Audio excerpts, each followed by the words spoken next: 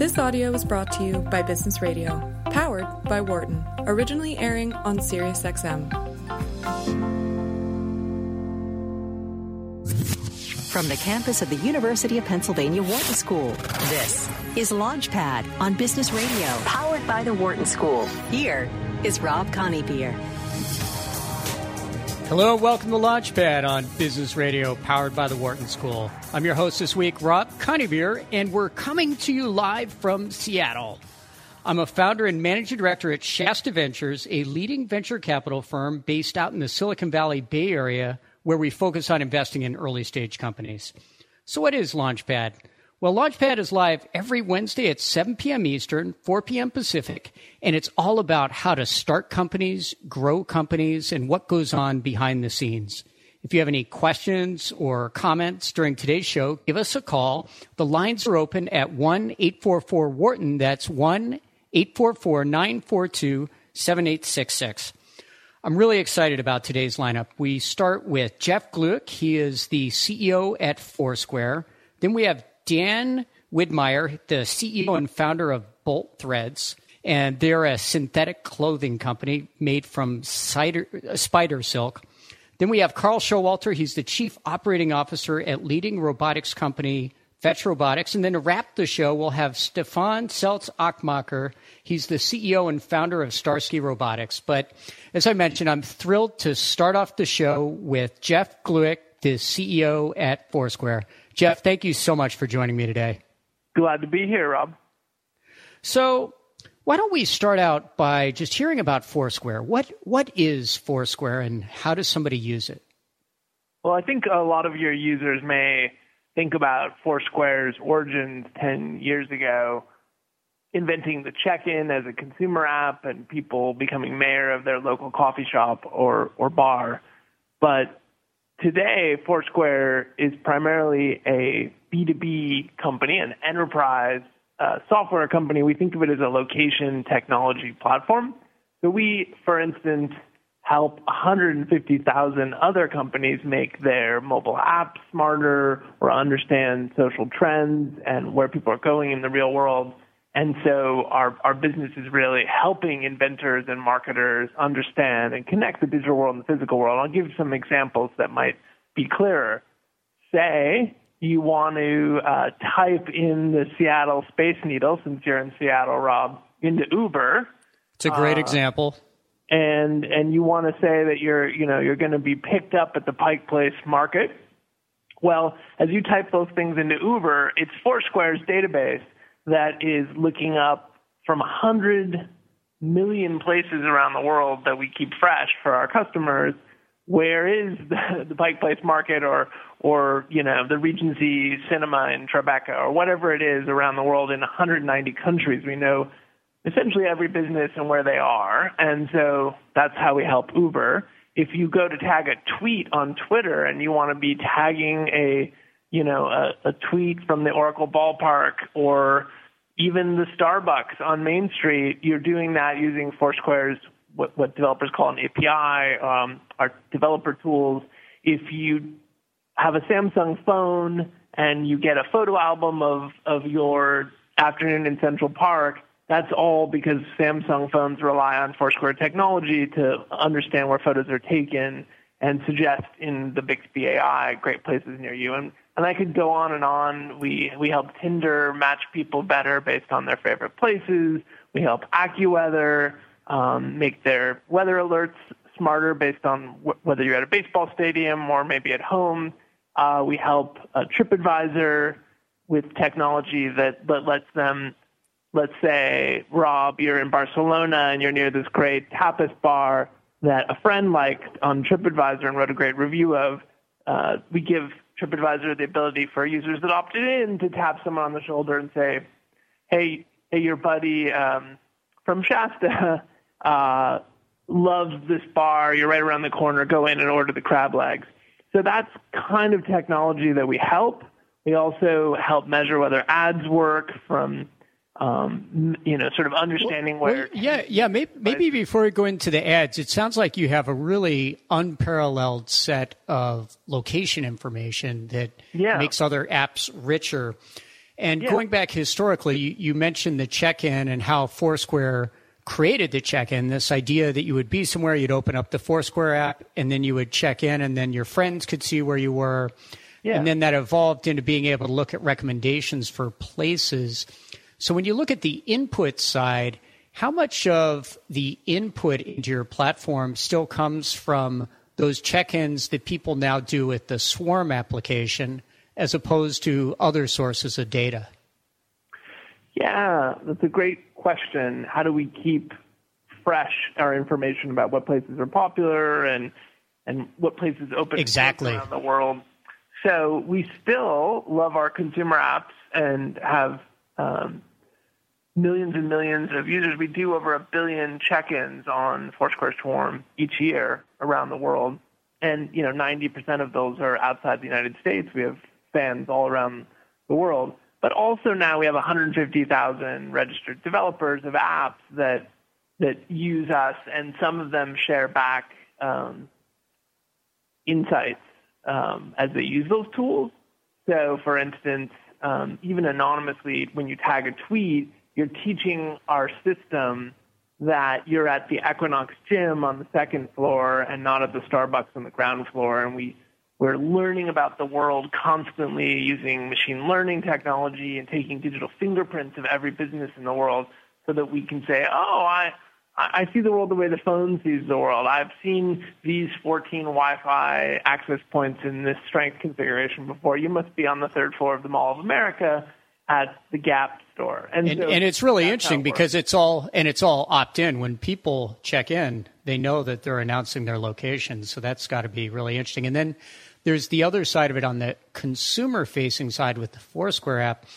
And I've found in my experience that the ratings that you get there about restaurants and places to go tend to be far better in general than what I find from Google Maps or Yelp, where everything seems to be 3.5 to 4 stars now.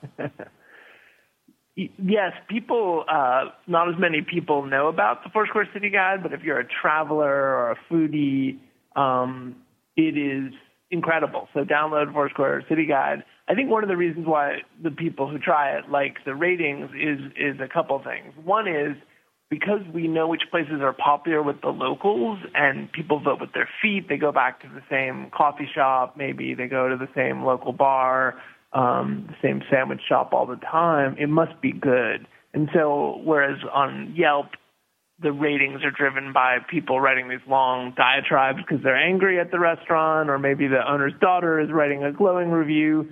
We try to take some of that noise out by looking whether the locals and whether tourists go to this place all the time, as well as how they rate it.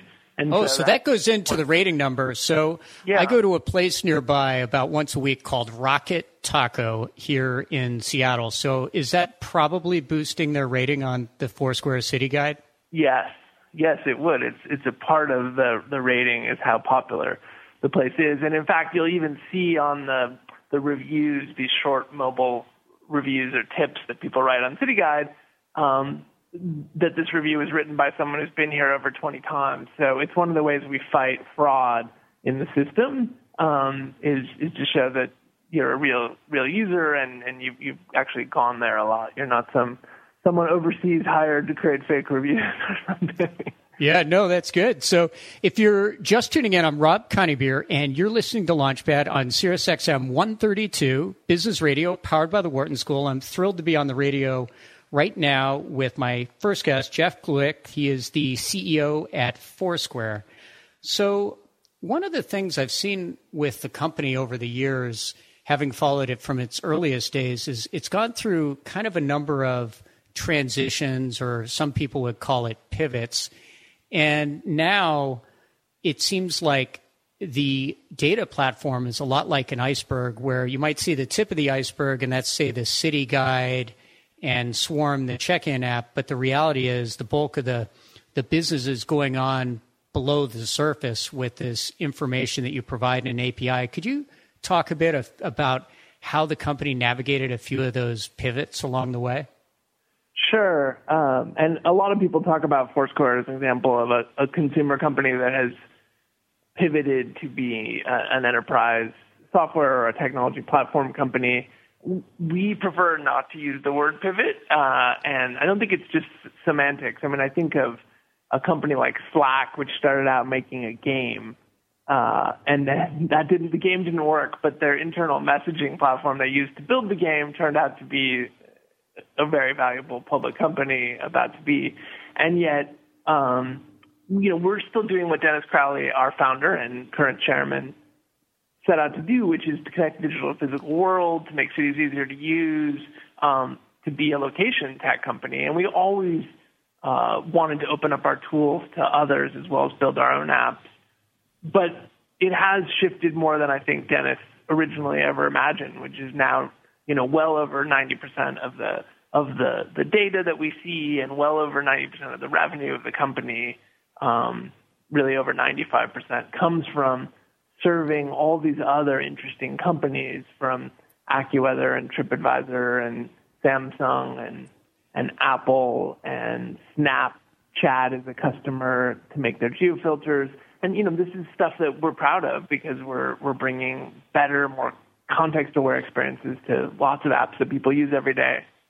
Yeah, and I think it's an interesting point that you make about kind of these transitions or evolution as opposed to a pivot, because a pivot is a very abrupt departure from where you were. And I think a lot of the things that have happened with Foursquare over the years have been natural evolutions.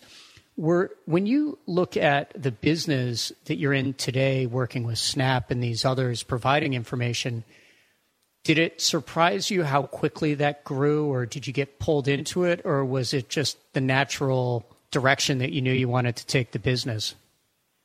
It's a great question. Dennis Crowley was the founder and CEO, and about 5 years ago, I met this well-known person, Ben Horowitz, the co-founder of Andreessen Horowitz, which was the biggest investor in Foursquare at the time. And Ben said, you should meet Dennis Crowley because we're looking for someone who's been a CEO a few times, started his own company, which I did, helped other companies grow, to work with Dennis and help Foursquare become a sustainable, scalable, big business. And so I joined not knowing whether we would grow the consumer franchise and having at the back of my mind a sense that there was a gold mine here in the technology capabilities that we had and how it could affect lots of industries. And I remember saying to Dennis the first time we met, let me get this straight. We have technology at Foursquare that understands when the phone in your purse or your pocket goes in and out of 105 million places accurately in 190 countries, and all we're doing is guiding people to a better coffee shop or a better burrito. Yeah, it's got to be more valuable than that. Yeah, there's so much more to do. And in fact, 90% of the consumer spending in the United States still takes place not in e-commerce, not on Amazon, but at the supermarket, at the car dealership, at the restaurant, and on, in the physical world, at the store.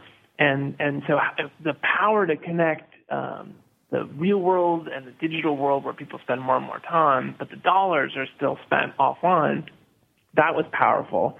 But also we think about the uses of this technology to disrupt the way AI can get more contextually smart, the way autonomous vehicles can be smarter in the future, the way healthcare delivery could be smarter, the way urban planning could be smarter, the way real estate is transacted.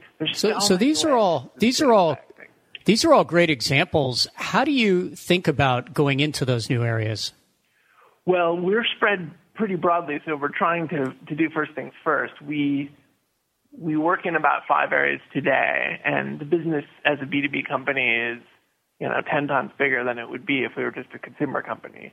And so we help companies with analytics to understand, sort of aggregate foot traffic trends, which stores are up, which restaurants are popular, where are people going. We help people measure whether ads are working. We actually help 50% of the Fortune 100 and 75 of the biggest chains in the U.S. understand whether their ads are working to incent people to come into their store or their restaurant. And so we also help developers, as I mentioned, 150,000 developers make their apps smarter. And then we also help advertisers find groups of people who are more likely to be interested in their product. And so that's kind of called ad targeting. But to make it sound less nefarious, we might say help a new natural spirit that wants to launch and wants to reach, the few million people who shop at Whole Foods each week and go to yoga studios and go to parks all the time or outdoor areas. Maybe the spirit will be right for those kind of outdoorsy, natural-oriented consumers. So we might help them make sure their message reaches that niche audience. And that's the kind of thing we do based on the places that people go. And when you look at something like that, do you tend to get pulled into it by customers, or do you identify those things in consultation with them? We have about 500 sort of archetypes or personas that we start with that are pretty standard. And it might be that archetypal, mom who goes to a lot of preschool drop-offs and then to a yoga class or a Soul Cycle class and the like, or shops at a natural grocery. That would be one of these 500 personas. We might have someone who is a late night fast food junkie. We might have people who go to movie theaters a lot. We might have, people who shop at Walmart frequently. So these would be different standard groupings that an advertiser can tap into, and we have profiles of well over 100 million U.S. devices based on places they go through opt-in through the network, and everything we do is on an opt-in basis. But we're in very privacy-friendly way, trying to just create these general interest graphs based on where you go. So shifting gears a bit, and I think it's probably in keeping with a company that pays attention to location and where people go. You've lived all over the world. You've been in England, Peru, Bolivia, Venezuela, Washington, Palo Alto, New York City.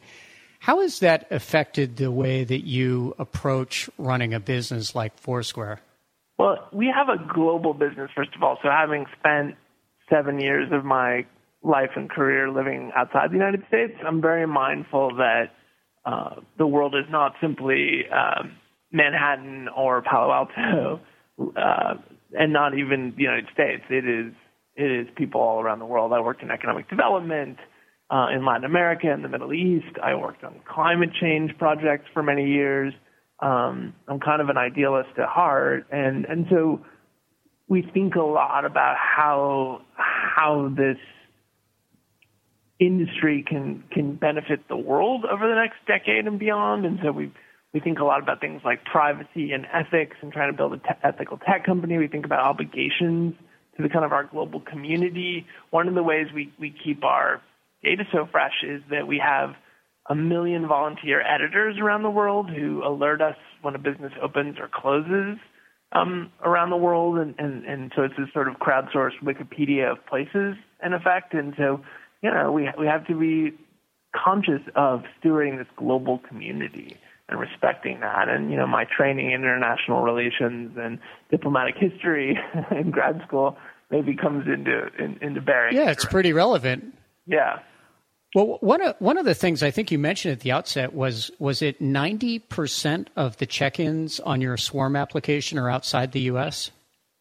Yes, that's true for the Swarm branded app that we launched, the original check-in. That's true. It's a very global audience, and so both Foursquare City Guide and Swarm actually became much more popular outside the United States than in the U.S., which in the short term was a business disadvantage because having lots of users in Indonesia or Korea wasn't easy to monetize initially, but right.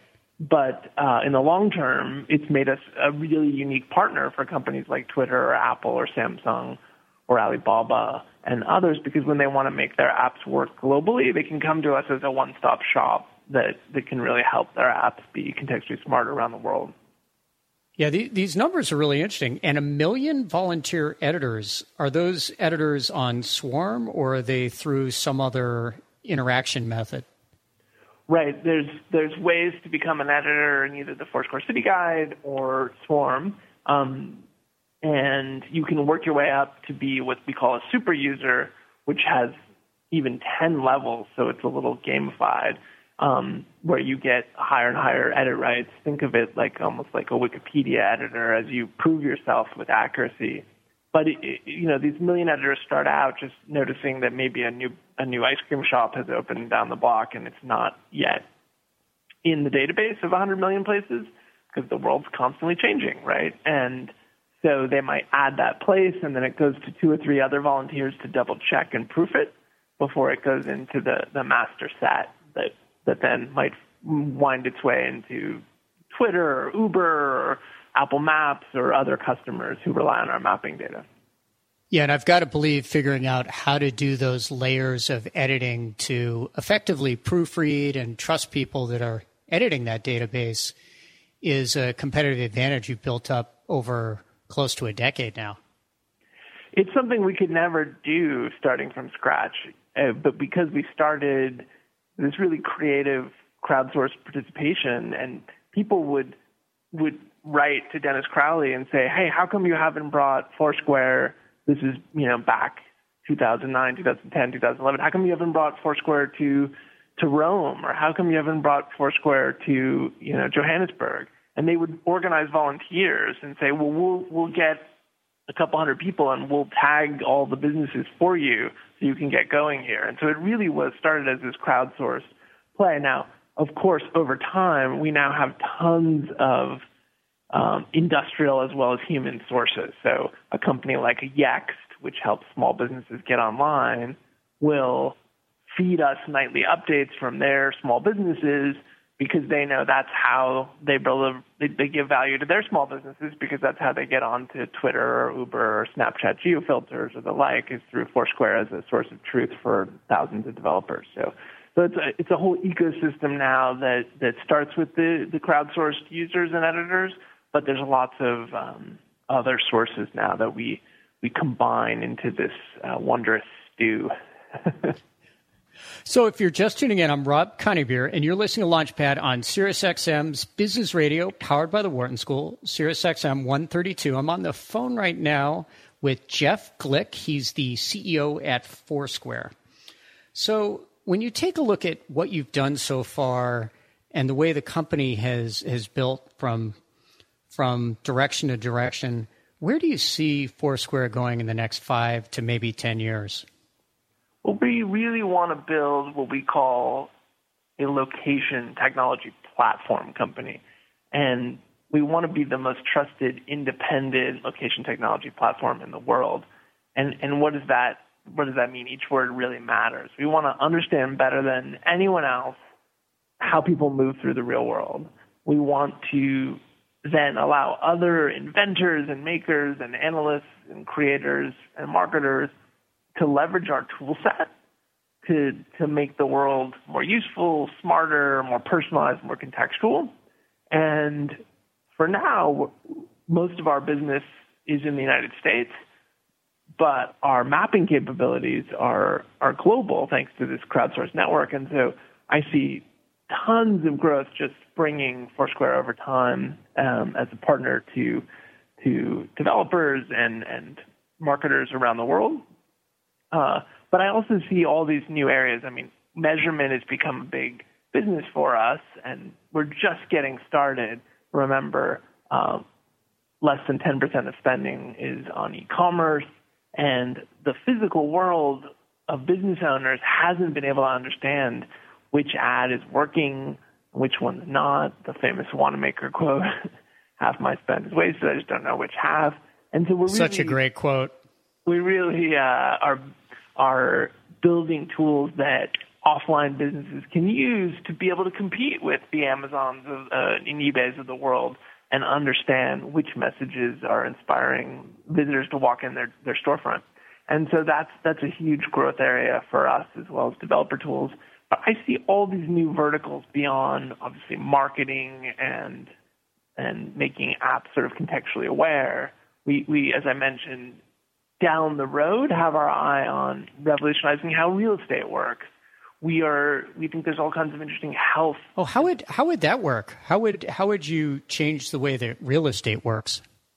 Well, if you understand, which we do, which stores are popular on every block around the world by time of day and how far people have come to visit that store, then imagine when, say, Chipotle needs to decide where they should open the next Chipotle. Today, they kind of have people offering them spots all over, but how do they think about it? We could pinpoint the places where there's a lot of people going out to lunch, but there's no Chipotle. And there's a lot of people who look similar to Chipotle frequenters in other neighborhoods, but there's no Chipotle. But down to the block and time of day. And if you're a business that wants, say, female overseas tourists, where should you locate your flagship store that has really high popularity of female overseas tourists? We understand sort of in an aggregate, anonymized way, sort of which parts of every city are bustling and how far people go on average to get to a supermarket or a drugstore or you name it. And so we can help landlords and sort of tenants be smarter and more analytical. Just as everything else has become more data-driven, real estate is this enormous industry, and it's not data-driven today. It's very relationship-driven. And so, do you think that as you build out things like that, you'll build out more and more self-service tools that are easier for individuals to come in and look at this type of information on an aggregated basis? Yeah, it's a great question. We just acquired a company from Snap Inc., the parent of Snapchat, called Place.com, and they have some self-service analytics tools that are very basic. For the most part, our tools have been built in our white glove service to help Fortune 1000 kind of companies, and that's where we focus today. But our dream is to build these tools that are so self-service that a local barbershop or pizzeria or a local bar can also apply a lot of these tools. And we already make a lot of our developer app tools available for free to small developers. You know, your 3 kids in upstate New York who want to build a bar rating app. You can use our APIs and our SDK for free to get started. And it's only once you reach a sort of commercial tier, like the big clients, that you would start to pay. And so we really want to give back these tools, and we're on that journey to pull it off. We're not yet a profitable business. We're getting close. And once we get there, we'll be able to turn to a lot more self-service product development, I believe. Well, it's interesting looking at where the company is today, because you've really gotten to scale. You have these customers. You have this leading places, not just places, but living places, who comes through and how long do they stay, how often.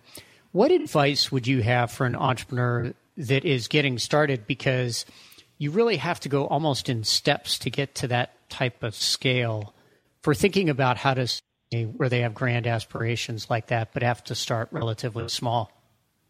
So we have big aspirations, but you do have to start with a market that you can attack and be focused on it, and then win, yeah.